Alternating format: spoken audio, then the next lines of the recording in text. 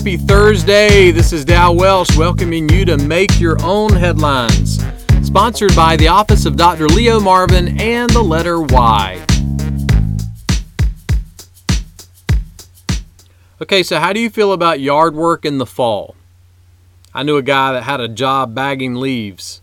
Man, he was really raking it in.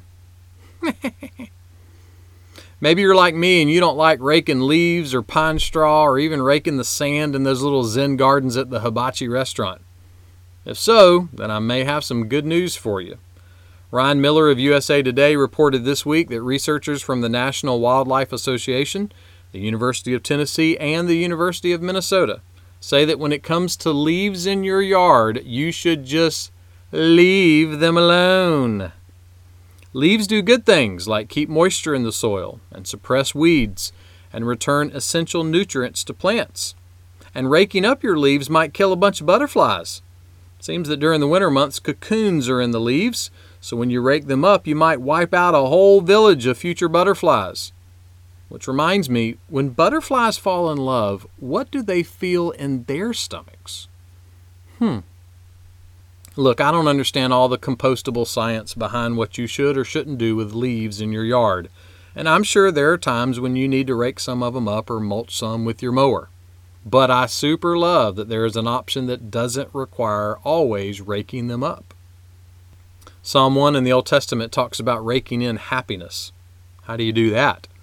Well, this is what the psalmist said. How blessed and happy and fortunate and prosperous to be envied is the man, woman, boy, or girl that delights in and desires and meditates on and marinates in the truth of God and His teachings. And then he goes on to say this, the person that lives like that will be like a tree firmly planted by streams of water, and the leaf of that tree will never fade. In other words, blessed and happy and fortunate is the person that reads and meditates on and marinates in the truth about God. Why? Because that person realizes that the blessings and mercies of God are brand new every morning and every moment. The Apostle Paul said that if today we face any kind of trouble or tribulation or distress or discouragement or pressure or persecution, that it is eternally and practically impossible for a believer to be separated from the love of Christ. And if we can't be separated from the love of Christ, that means the leaf of the hope of our salvation can never fade and never wither and never fall off and never be mulched with a mower. You see, the love of Christ is perfect and powerful 24 hours a day, 7 days a week, 365 days of the year. Just that one truth from God's Word can help you rake in a ton of happiness today. Why?